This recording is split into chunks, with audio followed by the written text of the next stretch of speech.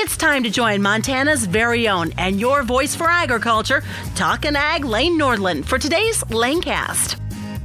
Hello, everyone, and welcome back to the agriculture conversation here on the Lanecast Ag Podcast. The topic of conversation today is protecting private property rights. There's been a proposed Big Sky County National Heritage Area encompassing all of Cascade County, parts of Choteau, and Lewis and Clark counties in the state of Montana. And there's been large opposition from landowners, farmers, ranchers, realtors, and many other groups in central Montana that are opposed to what they are calling a federal land grab of their private property. So the Montana Stockgrowers Association has brought forward significant legislation that is aimed to protect private property rights. They are also joined by other agriculture groups and entities in opposition to the heritage area. When we come back, we'll be joined by Montana Stockgrowers Board member and Central Montana rancher Dana Darlington and the Natural Resources Director for the Montana Stockgrowers, Raylee Honeycutt, talking about this significant legislation aimed to protect private property rights and to stop the Big Sky Country National Heritage Area in its tracks. We'll be right back. NCBA is leading the fight for the rights of cattle and beef producers across the nation. From leading the charge to protect the cattle industry from the impacts of COVID-19 and delivering CFAP relief for cattle producers, NCBA is working for you each and every day. NCBA is seeking new opportunities for profitability for cattle producers and protecting you from government overreach. If you're a member, we thank you for your support. If you're not a member, we'd like you to join us. Just call 1-866-BEEF-USA or visit ncba.org to join today. All righty, as we return back to today's conversation on the Lanecast Ag Podcast, we are joined by Big Sandy rancher, the one and only Dana Darlington, and Raylee Honeycutt with the Montana Stockgrowers Association. They are joining us from Helena, Montana. They just actually were in the state capitol discussing an issue that is important to many central Montana farmers, ranchers, and landowners, and that, of course, is aiming to protect some private property. There is an issue that has been coming up across central Montana in terms of a national heritage area. Originally proposed in Fergus County, that got shut down, and they moved further west. So I could rattle on here a little further, but first off, Dana, I'll just start with you. You're taking time away from the home operation, coming to Helena. How are things up at the ranch in central Montana? Well, we got a little snow, and we got the heifers done, and of course, hurry to leave this morning and no water. So, typical day. Well, good thing your wife was probably there to keep an eye on things, right? Or Coulter was probably there keeping an eye on things. Yep. So now we got the water fixed and got out of there. So. Well, that's good to hear. And Raylee, how's the session been before we jump into the National Heritage conversation? Session's been great. This week has been fast and furious. We are headed right to day 45 in the midpoint of next week. And so transmittal is rapidly approaching and bills are coming in left and right. And so this week has definitely been jam-packed for all of our organization heading into hearings and multiple hearings and afternoons. Raylee, could you explain more maybe between the difference of transmittal and maybe bill deadline as well? Sure. So a bill deadline, and there are multiple deadlines between a session. The current deadline that we are up against is for general bills, which do not have kind of a appropriation tied to them. So that deadline was last week, and what needs to happen before transmittal is for those bills to be heard in their first house, passed out of committee, and also passed out of second and third reading on the floor and headed or transmitted to the second chamber. And so right now that's what's happening. Multiple bills are being heard. Most committees are actually doing executive action following those hearings to get the bills moving. And then what we will see is there's a few committees meeting Saturday to kind of finalize hearings. And then Monday, Tuesday, most of those bills will be heard on the floor and need to be passed by Wednesday to have the bill live on and have a chance to be heard in the second chamber. Well, it just sounds fast and furious there, no doubt. And again, we're lucky to have individuals like yourself and the entire stock growers team out there working on behalf of cattlemen and women here in the state of Montana. And one of those issues that really has been a grassroots effort coming from concern of landowners and business owners in central Montana in terms of a national heritage area proposal, a House Bill 554. A bill that would require the Montana legislature's approval of a national heritage area or national trail designation in Montana was heard just this afternoon. I know that's where you both just came from. Before we dive into that bill itself, Dana, could you talk more about this national heritage area and the efforts on the grassroots level coming out of Choteau County into Cascade County and all the landowners and ranchers, farmers, just all these groups that are opposing this a possible designation, and how did it come about? I first heard of this group 5 years ago, and they were originally after Half-a-Lewis and Clark County, all of Cascade County, all of Choteau County, parts of Ferguson, parts of Phillips. Thanks to the work of Ross Butcher and a few others, Fergus County and Phillips County shut them down pretty hard, said they did not want to be part of this designated area. And I went to a meeting in Fort Benton, and there was about 15 people, sat there and listened to their presentation, if you will. And you know, it all sounds pretty benign at first until you start peeling back the curtain and you realize that this is a federal designation. The Heritage Board is non-elected, self-appointed, and really no recourse to get your private land out of this heritage area. And it'd be a tax burden on the citizens of the United States, all in the name of promoting tourism in Montana, and the money trail, if you follow it far enough, comes through the National Park Service. To me, that raises several red flags because we don't know what the future holds 10 years, 20 years down the road, or even just a change in administration or a change in directorship. You know, it could cause. I can't help but foresee that you're going to have trespassing issues, private property issues, water issues. And the thing about this is what we've learned in the last 6 months of trying to get organized and stress the opposition to this is that this affects everybody in Cascade County and parts of Choteau County, and less than 2% of the population even know this is happening. And anyway, this House Bill 554, I think, will be a great roadblock to stop some of these federal designations without having local input. And Raylee, when we hear about designations like this, a lot of people just think it's going to occur on public land, like other monuments or designations made by the federal government. But this actually includes anywhere where there's private property within this area. Could you explain more about how you are sharing that with our elected leaders there in Helena? Sure. So yes, you're correct. So a national heritage area.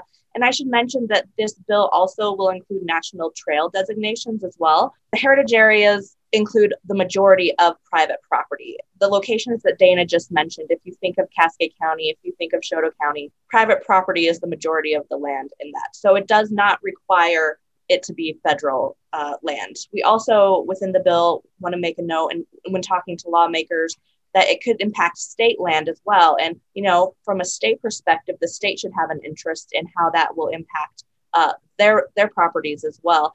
And so we're just working towards trying to communicate from a high level messaging on it is crucial to protect private property rights for our private property owners, but also at the same time, as Dana mentioned, there is this National Park Service component. And I think a lot of people are not educated enough on how the process works to fully understand what that means.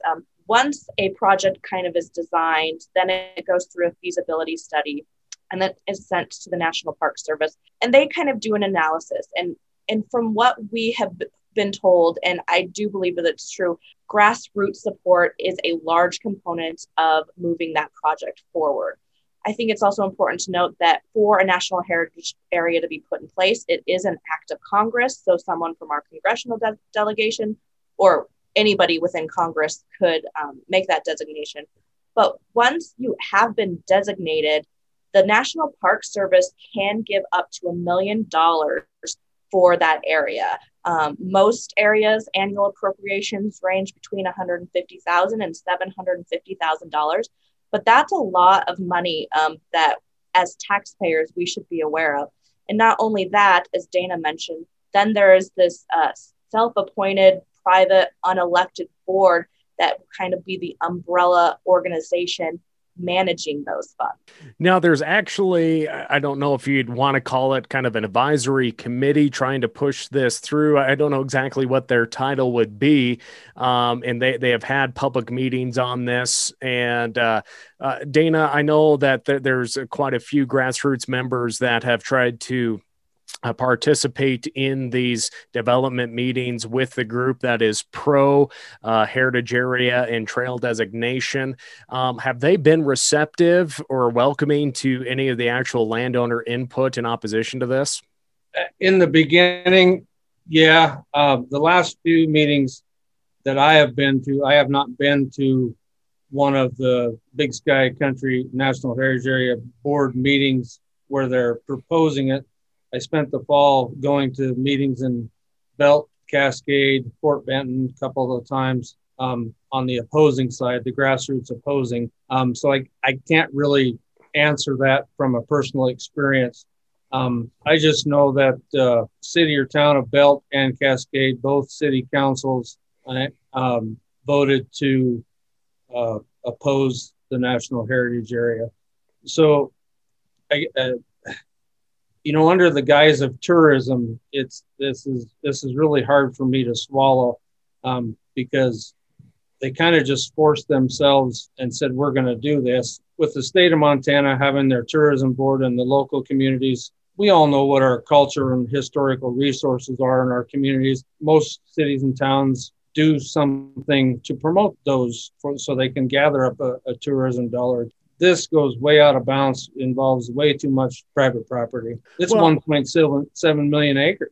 And that was going to be my next follow-up question. It's just so hard to imagine a designation on private property. But when you look to countries like England, where their private property and national designations, they're very much different than the United States. And I know that really should be a concern that we have with this. As a property owner yourself, what are some of the key concerns that you've heard from other property owners in other states that have had a heritage area designation or a trail designation? What are some of the things that bad experiences people have had that they did not expect to come along with this designation? Can you share any of those? I'm trying to think a few. We had a speaker come up from Colorado last fall, and he gave several good answers to your question there. And I guess I'm kind of drawing a blank, but most of it comes down to private property or trespassing issues. There's been rumors of you could only paint your house a certain color. I don't know if any of that's true. It could certainly all be possible. I'm trying to think. When you say you got 20 acres that you want to sell, that puts another encumbrance on the realtor side of it. It's just another layer that somebody's got to go through. So I think all in all, it's probably going to, I think it would drive the price of private property down, because I guess what I can speak on, Lane, is, we've got private land that was thrown into that national monument. And so we've dealt with some trespassing issues because, you're out there in the middle of nowhere and even with GPS, people get confused whether they're on the monument boundary or private property. And I know it's, out there on the river and being remote, as it's not quite as big a deal as it would be in the smaller communities or in a town where people are just kind of wandering around. They have a map that says they're in a heritage area, and I don't think they would have any idea that they're on private property and trespassing. And of course, you mentioned that national monument, that of course being the Missouri River National Monument, very contentious item still to this day, that last minute order by President Bill Clinton in his final days in office. But obviously there is a lot of folks in communities, like you mentioned, Belt, their community city council opposing it, landowners, citizens opposing it. And that should be really one of the key things that anyone should consider, is that there is a large opposition to this. And also now an effort in the state legislature. Raylee, could you talk more about the House bill, who brought it forward, where they're from, and really what how this could help keep this monument this National Heritage Area designation and trail designation from occurring? Sure. So the bill came forward really from stock growers. So this past annual convention, Dana and his local organization brought forth a policy to our organization in opposition of national heritage areas. And as many of our, ag organizations are member-driven grassroots organizations, that policy was adopted, and that really continued to keep our dialogue going on what we can really do in the state. So, we had been talking to multiple legislators leading up to session, and Representative Josh Kazmaier out of Fort Benton, who his county was in the original proposal, said, yes, let's move forward. Let's do something. Let's try to make this into law. And so we did that. And what this bill really does is will require a state legislature approval for any national heritage area or trail designation moving forward. We understand that this is a congressional act, but from our standpoint, we feel like this is a good stepping stone to get that local endorsement. When I was talking about the National Park Service earlier and one of their measures being local support, we feel that in the current situation of the proposed Big Sky Country National Heritage Area, we've seen lots of opposition, as you've mentioned, yet the group continues to move forward. And so for us, there's no more ultimate local endorsement than the state in which the designation is being done. The other key component to that is that the legislature, they're elected officials. And so they represent the people and represent the voice of Montanans. And so as I talked about, the committee that's pushing this initiative or the current proposed initiative forward, they're unelected. They really have no accountability to anyone besides their board. And so having that layer of elected by the people representation is going to be important and key for us. And do you have any other support from the other agriculture organizations up on the Hill with this bill? Yeah, so this afternoon we had great representation. Many of our other ag organizations, Farm Bureau, grain growers, wool growers, all were there. And then, as Dana mentioned, this is an issue that spreads further than just agriculture and private property. So Realtors Association, home builders, we had representation from county commissioners. So yeah, really lots of folks have an interest in this and want to proactively find a solution on how we can best, represent our interests regarding national heritage areas. So what is the next step with the bill that was put forward today and that you testified on? What is the current state of it? Could you please walk us through how this process will work? Sure. So after the hearing, executive action will occur. We anticipate that being at any time now. And then once that will happen, either Monday or Tuesday, it will go to the House floor for second and third reading. That will be our first chamber that we'll move out of if this bill moves forward. And then we will see and have hearings again, probably sometime in March in the Senate. What do stock grower members or agriculture members of other organizations that are tuned into this, how can they participate in this bill's journey and let their legislators know that they may come out in support and of private property rights here in Montana?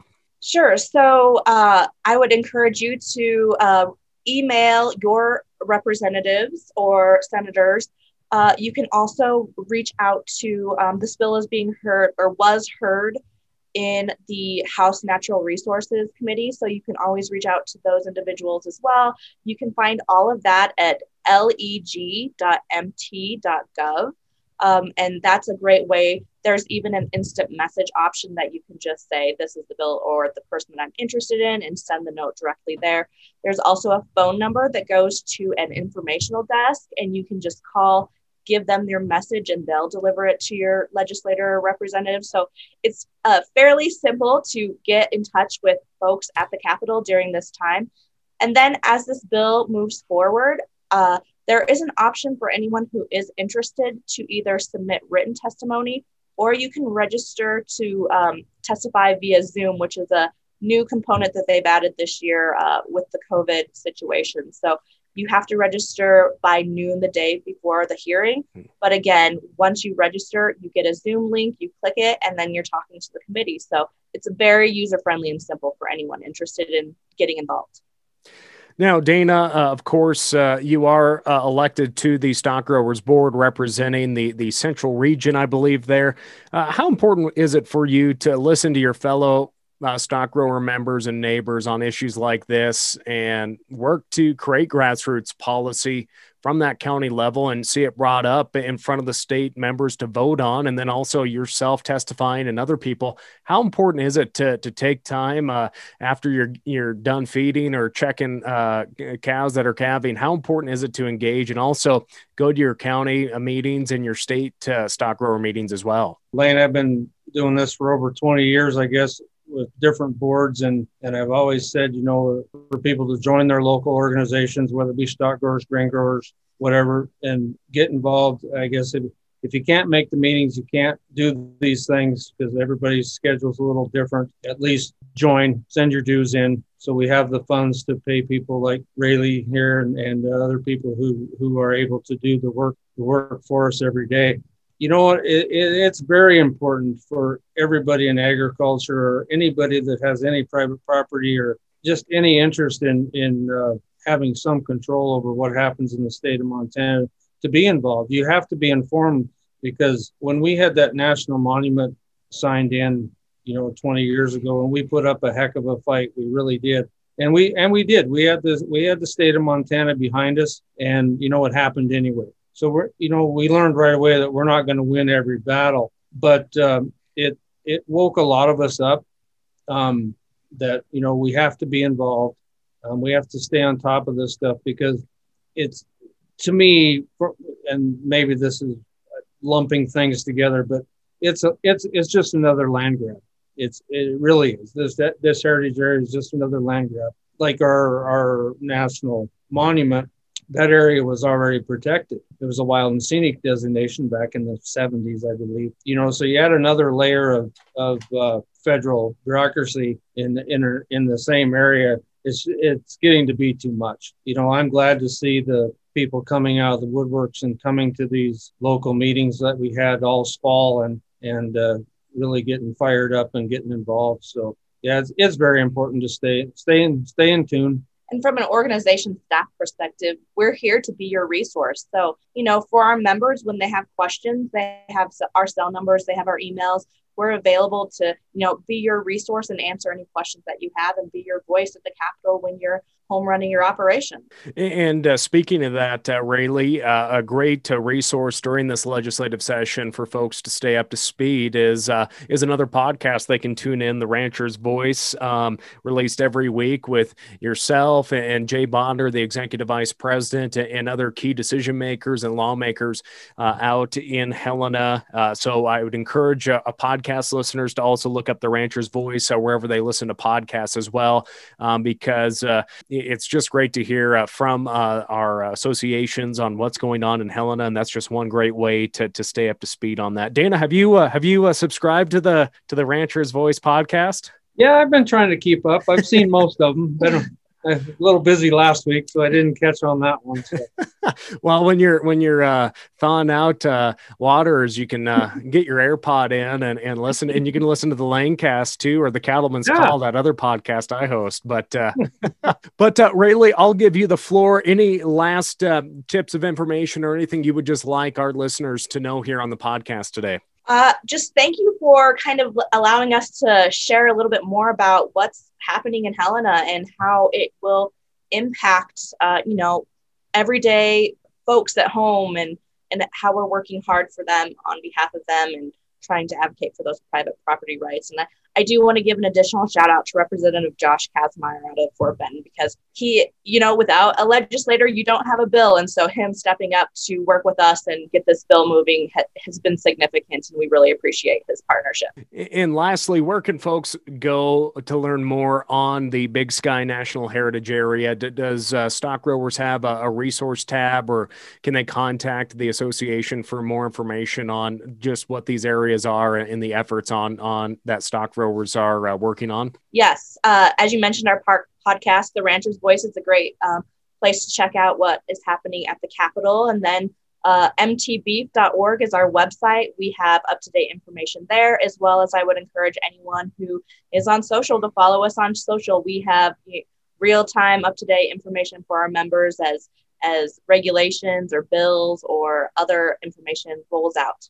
Well, you heard it here, folks. Again, a big thank you to Dana Darlington, a board member of the Montana Stockgrowers and a rancher from Central Montana, and Raylee Honeycutt with the Montana Stockgrowers. They literally just walked off of Capitol Hill there in Helena back down to the Montana Stockgrowers office, and they'll continue to advocate on behalf of Montana cattlemen and women. Thanks for joining us here today. Thanks, you. Lynn. All right, friends, that will do it for this edition of the Lanecast Ag Podcast. Hey, check out my new website. It's revamped. It's northlandcommunications.com. That will do it for today. We'll catch you next time. Thank you for tuning in to the Lanecast with Talkin' Ag, Lane Nordland. For more on Lane, check out his Facebook page, Lane Nordland Ag Broadcaster, and NordlandCommunications.com. Don't forget to subscribe to the Lanecast on your Apple or Android devices. We look forward to joining you next time on the Lanecast.